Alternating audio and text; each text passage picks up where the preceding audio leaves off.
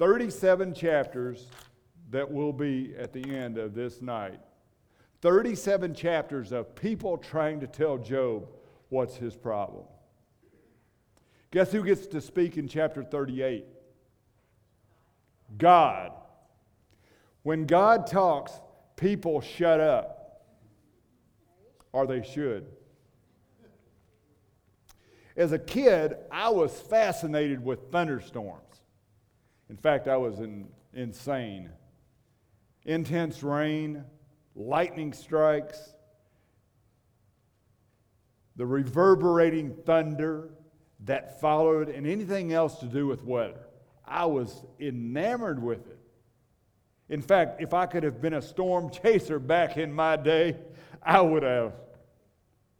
I remember storms that I was either in or I was in the close proximity being so strong that fascination quickly turned to concern.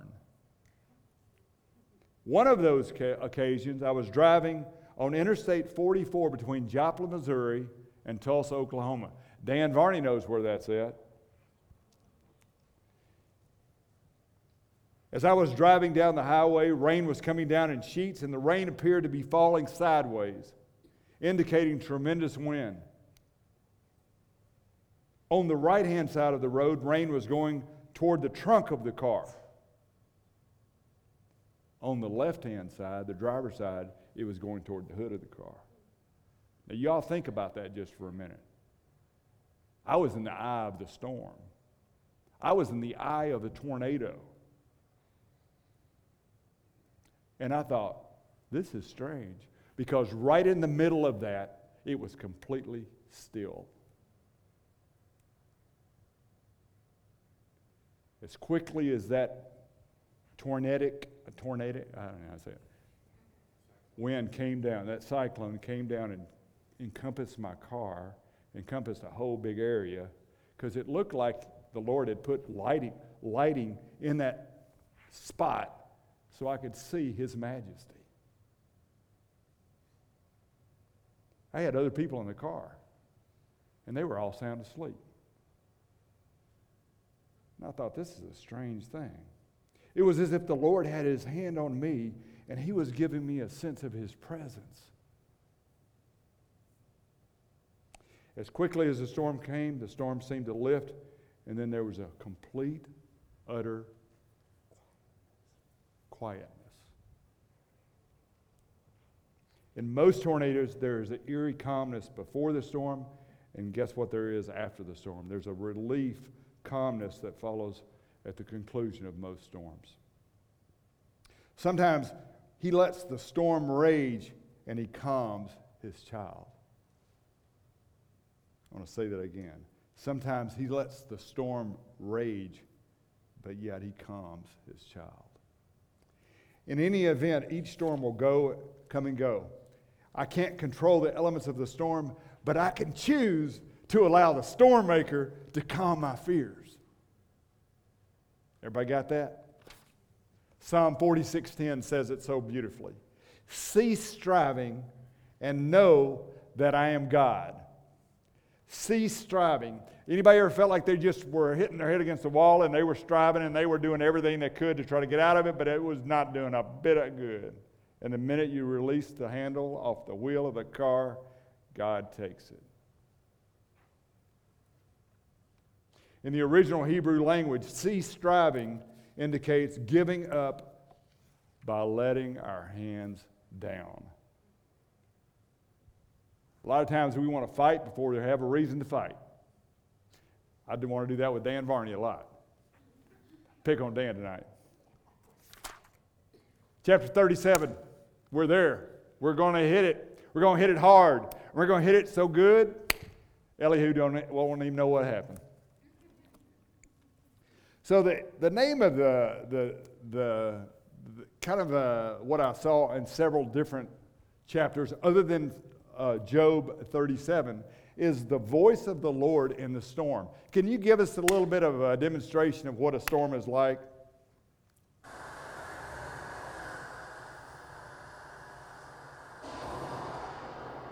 If you get in a boat and that lightning hits the water like that, you are going to be scared stiff. Because water is not the place to be when there's lightning. I got some stats, and before I read the chapter, I want to give you a couple of stats about lightning. Did you know that over 1,200 times a year there are tornadoes across the country? And there's about 3 states. Deborah and I came from one of those states. You remember where Dorothy is? She's still flying somewhere. We came from Kansas, and it's one of those bad states. Oklahoma, part of Texas, Kansas, that whole strip through there is called Tornado Alley. And out of those 1,200, majority of them happen in that area.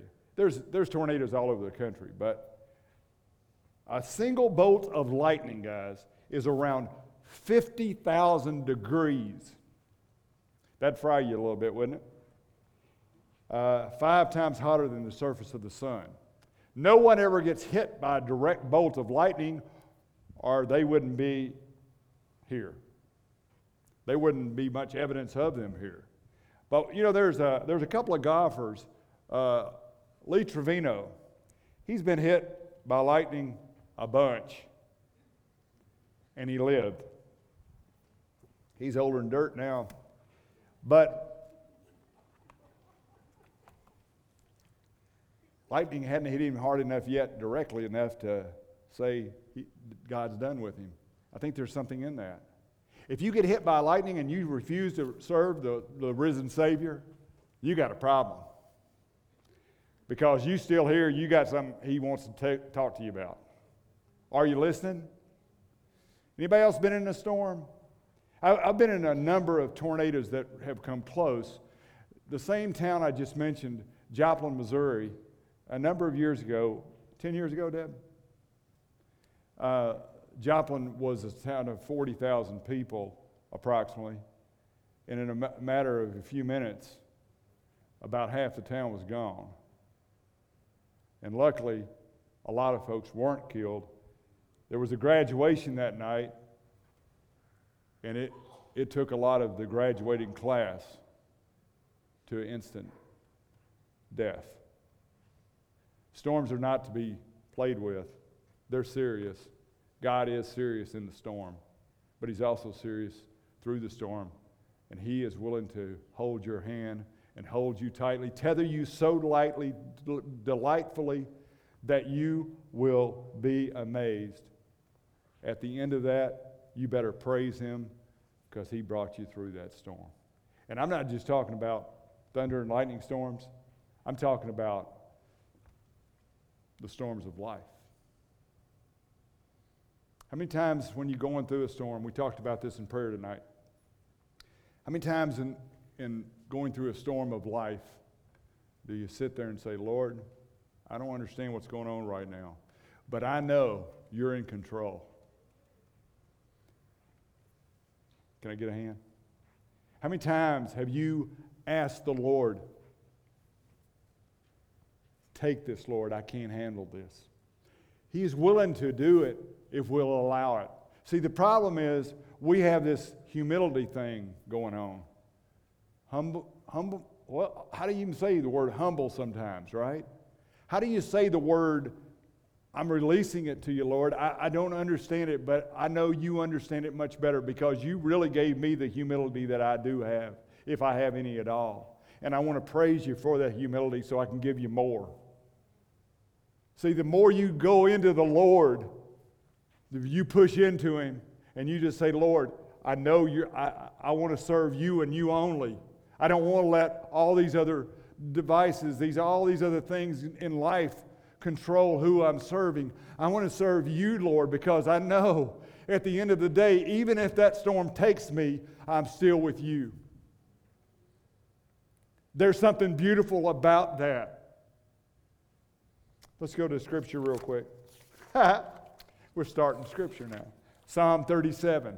And I've got a couple of different things I want to do with this.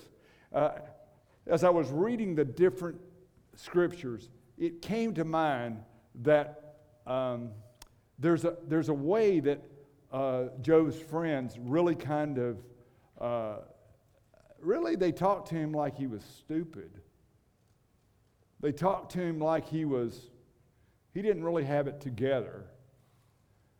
Well, I want to tell you one thing, guys. Job had a lot together.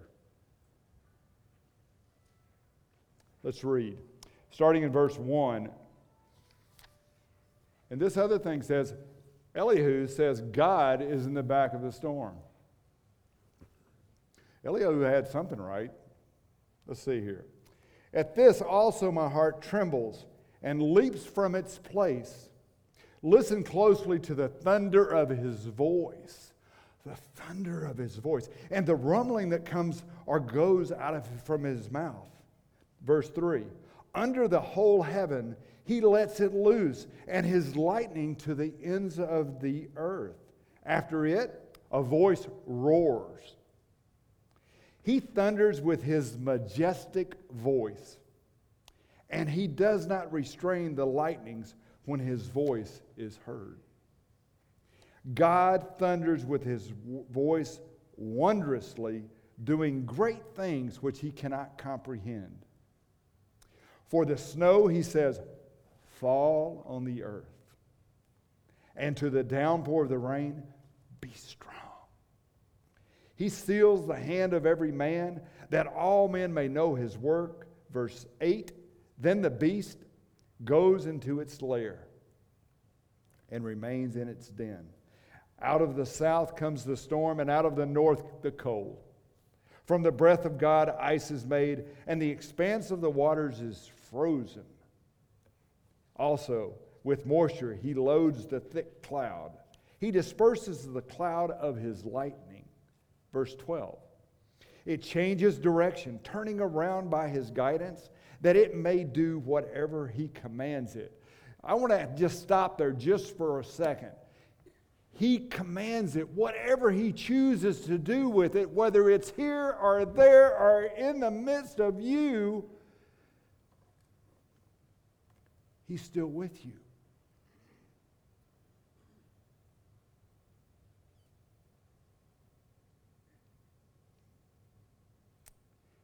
Verse 13, whether for correction or for his world or for loving kindness, he causes it to happen. Verse 14, listen to this, O Job. Stand and consider the wonders of God. He's telling Job to look at the wonders that God has right in front of you. Do you know how God establishes them and makes the lightning of his cloud to shine? Do you know about the layers of the thick clouds, the wonders of one perfect in knowledge?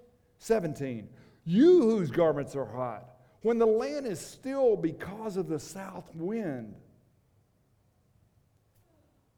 Can you, with him, spread out the skies, strong as a molten mirror? Teach us about what we shall say to him. We cannot arrange our case because of darkness. Shall it be told him that I would speak? Or should a man say that he would be swallowed up? Verse 21. Now men do not see the light which is bright in the skies, but the wind has passed and cleared them. Out of the north comes golden splendor. Around God is awesome majesty. The Almighty, we cannot find him. He is exalted in power, and he will not do violence to justice and abundant righteousness. Therefore, men fear him. He does not regard any who are wise of heart. I want you to think about that scripture for a moment. And in so doing, I want to give you a couple more facts about lightning. The irrational fear of lightning is known as Caranophobia. Caranophobia. Yeah, that's it. There are two types of lightning, negative strikes and positive strikes. Positive strikes are 5 more times powerful than negative strikes. The odds of being struck by lightning.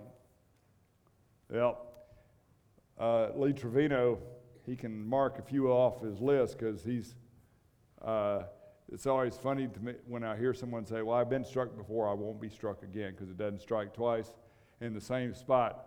Well, the Empire State Building in New York is struck 24 times a year, and once it was struck 8 times in 24 minutes.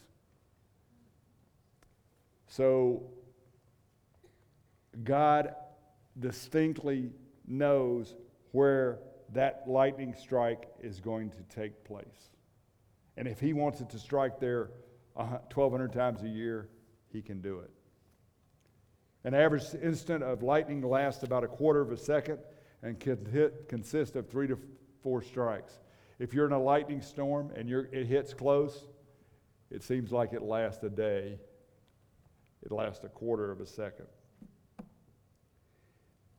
The energy contained from a single light bulb or lightning strike can power a 100-watt light bulb for 90 days. The voice of the Lord in the storm. So we just read about Job 37. We're going to jump to Psalm 29 now. Can you jump there with me real quick? Because this is a parallel scripture, if you want to call it that. This is just more evidence of how good our Lord and Savior is, and how good He is in a storm. Everybody there? So this is Psalm 29. It says, ascribe to the Lord, O sons of the mighty. Ascribe to the Lord glory and strength. Ascribe to the Lord the glory due to His name. Worship the Lord in holy array. Here's where it gets good. It's all good, but verse 3. The voice of the Lord is upon the waters. The God of glory thunders. The Lord is over many waters. The voice of the Lord is powerful. The voice of the Lord is majestic. The voice of the Lord breaks the cedars. Yes, the Lord breaks in pieces the cedars of Lebanon. He makes Lebanon skip like a calf. Woo! And Syrian like a young wild ox. The voice of the Lord hews out flames of fire. The voice of the Lord shakes the wilderness. The Lord shakes the wilderness of Kadesh. The voice of the Lord makes the deer to calve and strips the forest bare. And in His temple, everything says, glory. The Lord sat as king at the flood. Yes, the Lord sits as king forever. The Lord will give strength to His people. The Lord will bless His people with peace. Praise the Lord. Isn't that right, Bert? Praise the Lord. Jump over to Psalm 33 real quick. I'm just going to read a few scriptures out of here, so I won't read the whole chapter. Although it's a good one. Praise to the Creator and Preserver. Verse 6. By the word of the Lord the heavens were made, and by the breath of His mouth all their host. Stop, think, reflect. Think about that just for a second. At His command, everything was created. And everything that was in that creation was created. Everything that He had to do with that creation was created. Poof! He said it, it did it. Don't outguess that. Don't outthink that. Don't even think that you can ever understand that completely. I can't. Of course, my mind not near as big as some of you guys in here, but whoo, what little I got, I want to praise Him, right? I look at some of you guys who have been loyal customers for a lot of years, and you are spot on knowing where you get your strength from. If I ask anybody who's been around for a while, one of my favorites right now, though, is Lori. Lori, because she's kind of a newbie and a believer, and she's so excited about this walk, this talk, this thing. Everything is just Let me have a little bit. Let me have a little bit more of that. Let me have a little bit. Let me just rub it off on me so I'll stay contagious. I want to be contagious, right? That's the way. When you feel a little bit down, just get around somebody who you want to be contagious with. Not spread anything, but get the Lord. Just jump on him, okay? Verse 9 of that same chapter. For he spoke and it was done. He commanded and it stood fast. Woo! I don't know, guys. I'm getting excited up here. Going over to verse... Now, I want you to go to verse 13 in that same chapter. The Lord looks from heaven. He sees all the sons of men. From his dwelling place, he looks out on all the inhabitants of the earth. There's not a single time he's not looking at everybody that's on the earth.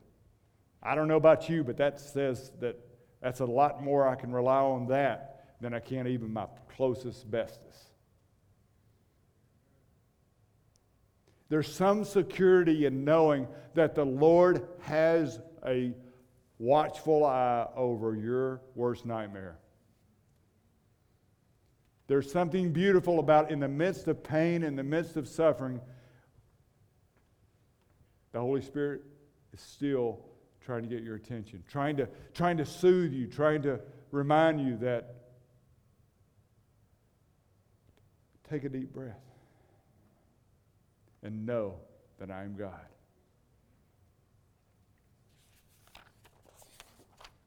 We're going to go back to Job 37 now. Verses 1 through 5. I'm not going to read the scripture again. I'm going to tell you a little bit about what I think is cool about this scripture. So in verse 1 through 5, author says that, hear attentively the thunder of his voice. Elihu felt that Job needed a good dose of the greatness of God. Isn't that interesting? Elihu felt that Job needed a good dose of the greatness of God. Need to be reminded of the greatness of God. Do we need to be reminded sometimes of the greatness of God? Do we need to be reminded that maybe we need to Selah just for a brief period of time? Stop and reflect of all the good that we've been blessed with?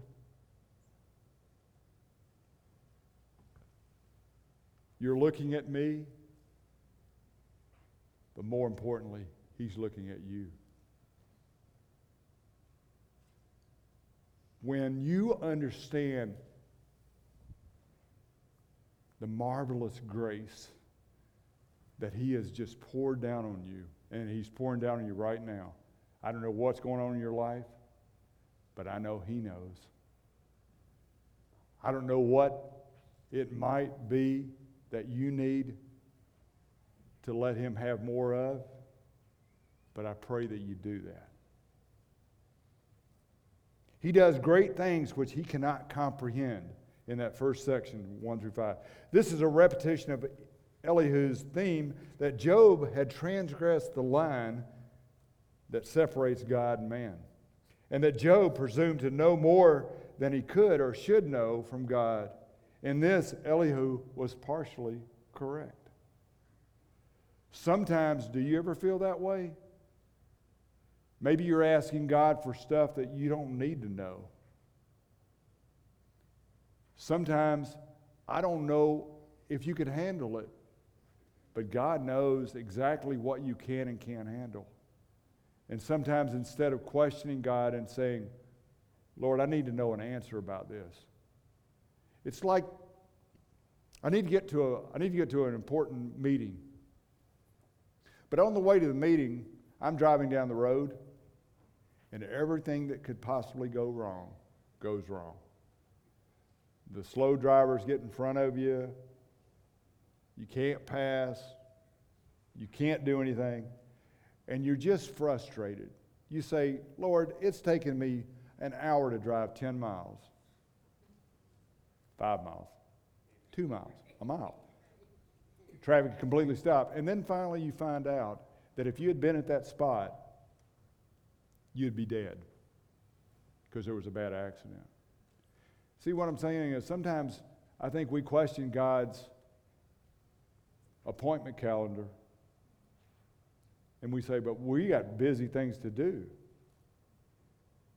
But if he can get your attention, you will realize that was a divine moment. He says to the snow in verses 6 through 13, for he says to the snow. He talks to the snow? He does. He has a breath that just makes this snow. You ever been in the snow where it's just pitter-patters down? It's like an apron that just falls upon you. And then it's just like you see the sunlight or the lights or the moonlight off the snow. And then you see a deer trickle in the background. And you see,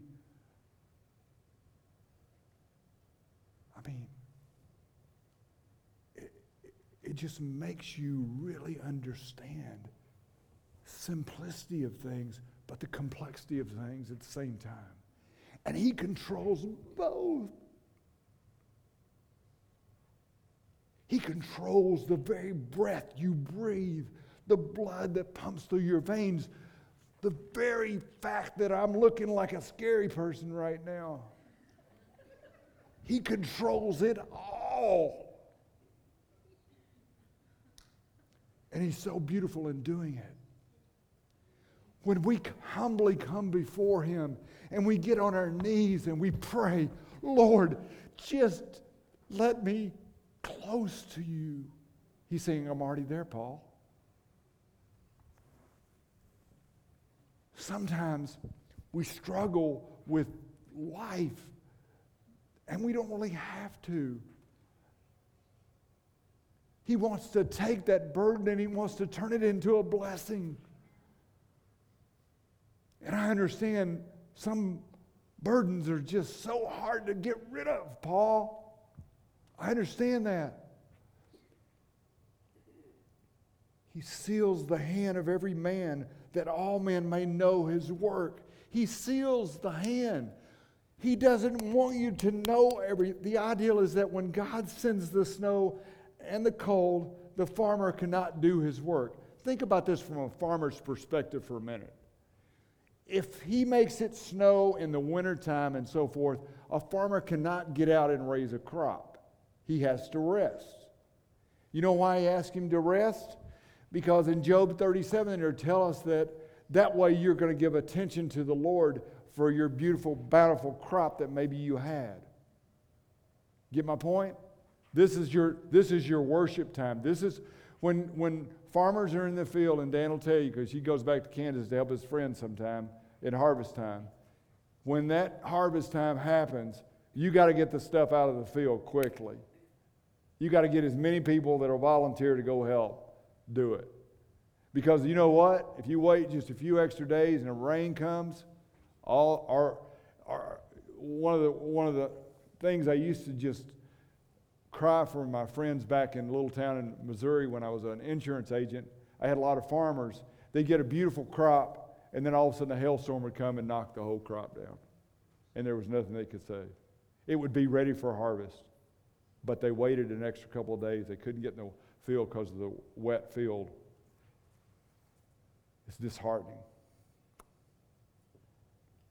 He seals the hand of every man. To get their attention, to give him the glory he deserves. Do it, guys, do it. Give God glory, even if you feel like you can't. And I guarantee you, he'll knock your socks off. Wow. Going down in later part of 13. And they swirl about, being turned by his guidance, that they may do whatever he commands them. Elihu wanted Job to not only appreciate the greatness of God, but also the submission of creation. The implication was that unrepentant Job See, everybody's still trying to say Job's got sin in his life, right? Job should submit to God the way his creation does. In many ways, a storm serves as an ideal metaphor for the spiritual problems in Job. For while a storm presents all the outward appearances of chaos, of nature run amok, still throughout it all, we know that the Creator remains in absolute control of every detail. That's by Mason. Verses 14 through 18. Listen to you, Listen to this, O Job. Young Elihu again appealed to Job in a very direct and personal way, more personal than the three other friends of Job had. So in one instance, in one essence, he did appeal to Job. He was trying. You know how sometimes when you criticize somebody for something because you think you're doing the right thing? See, as believers, we can go up to another struggling believer and we can possibly give them the wrong dose because we have advice, right? That advice has to be timely. And if it's not at the right time, it can be taken as a real pouring salt in the wound type thing. So we have to be real careful, right? Young Elihu again appeals to Job. So I guess it's like a continuous saga, isn't it? It's like, okay, you better hurry and get your talking done because another chapter here, dude, you're going to have to be talking to the big man, right? So go on down just a little bit, and I think this must be around 17. It says, stand still and consider the wondrous works of God. Stand still. My wife says I can't stand still for a few seconds, so I'm getting better though. I just have to tell you a real quick story. So we both picked up golf lessons. She's a better student. I'm a bad student. This is the way I hit.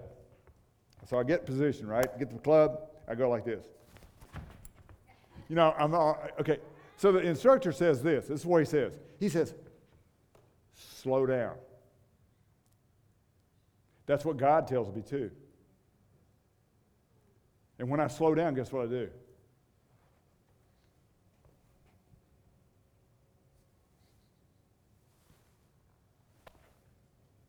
And it goes where it's supposed to go. And when I slow down with him, he's just gently,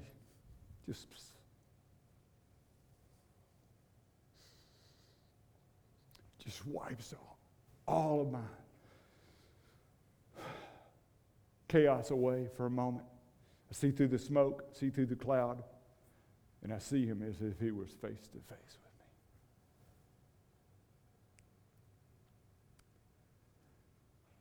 There's been a lot of prayer for this man right here. My dying days of my mother, she never stopped praying. She had a list about a mile long. If you ever want to develop relationships with somebody, Pastor Mike Rizzi, he carries a little list of people as his billfold. No, it's not a bad list. It's a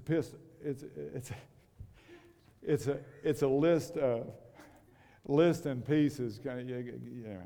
So it's a list of people that he has relationships with, that he keeps accountability with, that he calls, that he encourages, that he builds rapport with, that he dines with them. He cares about them. You know how beautiful that is? To take time out of his busy schedule. I'm encouraging you, it takes one person at a time to build that with. And then you add another one on as you feel like you can juggle. But he's good about reaching out, checking on me. Yeah, sometimes it's not too pretty. there's a little bit of accountability, right?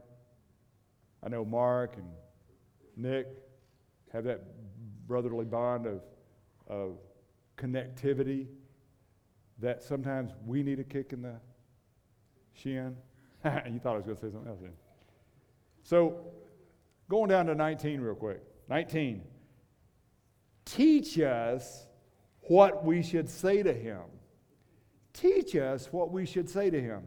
Here, Elihu confronted what he believed to be Job's arrogance in saying that man deserved an audience or a justification from God. Job, if you insist that God owes us an audience, then please teach us what we should say to him. Interesting, huh? These chapters intensify the sense of the loneliness. First of all, I want to ask you a question. 37 chapters into this thing, are you getting a little bit weary?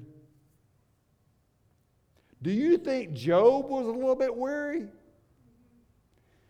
I mean, I don't care how good a believer you are, there's got to be a little crinkle in your crumble. I mean, this guy's been kicked around basically everything that he has stood for. What did God say that Job was? He was a righteous man.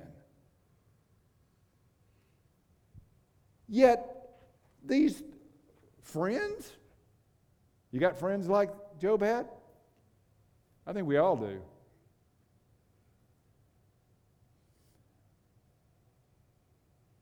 These friends, he stands there silent and alone with none to sympathize with him. Does that ring a bell? None to enter into his perplexities, condemned as impious, heretical, and even blasphemous by the concordant voice of friends and bystanders, alike by his own generation, and by that which was growing up to take its place, yet enduring to the end. Guys, sometimes we want to be medicine for our friends. Sometimes we have good intentions. And I think that if you would ask these people, they felt like they had good intentions. Yeah, they kind of missed the mark in a lot of area. Yet Job had it all, lost it all, but got it all back and more because he was a righteous man. You get where I'm going from here? I mean, righteousness doesn't dip a do, and then get back up and go again. It goes, he was consistent. And I like the fact that Job, yeah, it's a hard book to go through, but I think we all have Jobs in our life. We have, or maybe we feel like we're a Job at times. And maybe we feel like nobody really ever has it as bad as I'm going through right now. I can tell you this, pain is pain. And my pain or your pain it's worse than anybody else's pain when we're going through pain. And I don't want to discount that at all. And I know several people in this room that are in a lot of pain right now. But they don't give up. I would consider them righteous living. Because I know them, and I know that they put their pants on and their shirt on and their shoes on the same way I do. Yeah, it may be a struggle, but I think that it's important for us to know, no matter what difficulty we go through, don't feel like you're alone. In fact, don't close yourself off. My wife and I got to visit a couple over the weekend. We consider them good friends. But it's so hard to minister to them. She has Alzheimer's. He has Parkinson's. What is it? Not Alzheimer's. What is it? MS? Oh, MS for her. I mean, there are difficulties to the point that they don't include anybody else in their pain. And the sad thing is I want to just wrap my arms around him and said, Jesus loves you. And so do I.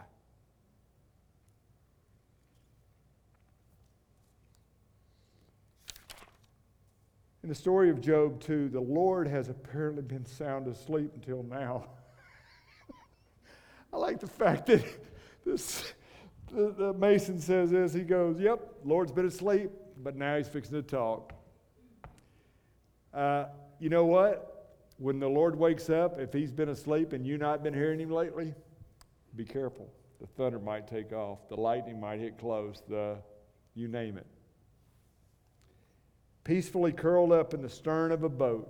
That's where Jesus is right now, if you're going through it. While Job had been struggling all along with the wind and the waves. In the case of Job, he let the storm rage for 37 chapters until finally he calmed not the storm itself. He calmed this, Job's heart.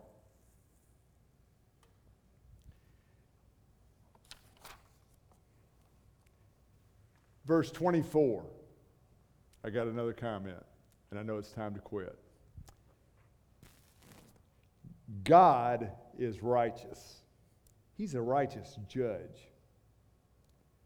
Shows no partiality. He's fair. 50% of the time? 75% of the time? No, every time.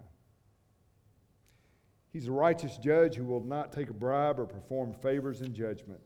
Thus, in his concluding speech, Elihu has pointed both Job and the reader up to God, who was ready at last to speak. Job 38:1. I'm going to steal some thunder from Pastor Michael. 38:1 says this. Then the Lord answered Job out of the whirlwind and said, who is this who darkens counsel by words without knowledge? What is that, Kirk? I said, oops. Oops. So, Went a little too far. I don't know about you, but I've kind of come through a sort of battles through Job. I haven't been here for all 37 chapters. And I wonder sometimes the times I wasn't here, did God kick me a little extra just to get my attention? I'm not saying you're supposed to be here every week.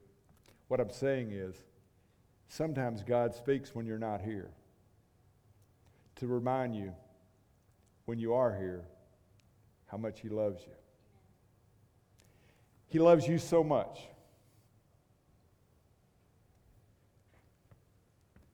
that He has a plan for you.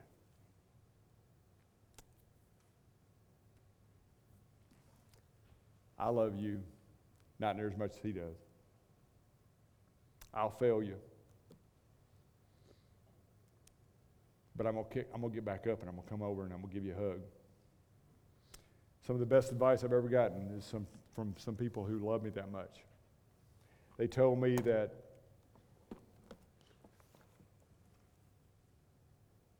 you're a strange character, Paul.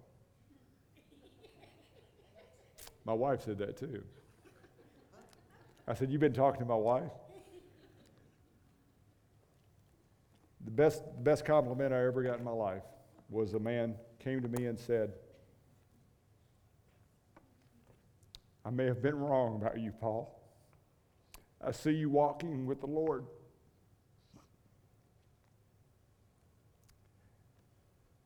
You just had to prove yourself. Sometimes we just have to prove ourselves. Sometimes we have to go through the storm. Sometimes we have a lot of growing up to do. Sometimes we just have to say, Lord, send me, I'm ready to go. No, you're not ready yet. You're not ready yet. And sometimes we have to accept that. And then sometimes he'll kick us in the butt and says, oh, excuse me, I wasn't supposed to say that. Kick us in the rear and send us on our way. You have to be listening to do that. And if you're listening, guess what's going to happen? He's going to send you. Let's all pray. Whew. Lord, you are so good. You're so good to us that you sent your one and only Son to give us the example we should live by. That one and only Son was only here just a short period of time. But in that short period of time gave us the way to live our lives, the way to depend on you for everything, in all circumstances, not just when we feel like it, not when when it's convenient, but with every breath we breathe, let us praise the Lord. I just love you so much, Father. I ask that you be with this congregation. You bless them. You give them leadership, guidance, direction, everything they need, Lord. We just ask that you just envelop them with your wisdom and your comfort and your blessings so that they know that you're there in the midst of their storm, Lord, so that they can come through it and they got a story to tell so that everybody knows about how they got through it, and they give all glory, honor, and praise to you. And we're going to say thank you in the name of Jesus. And all of God's children said,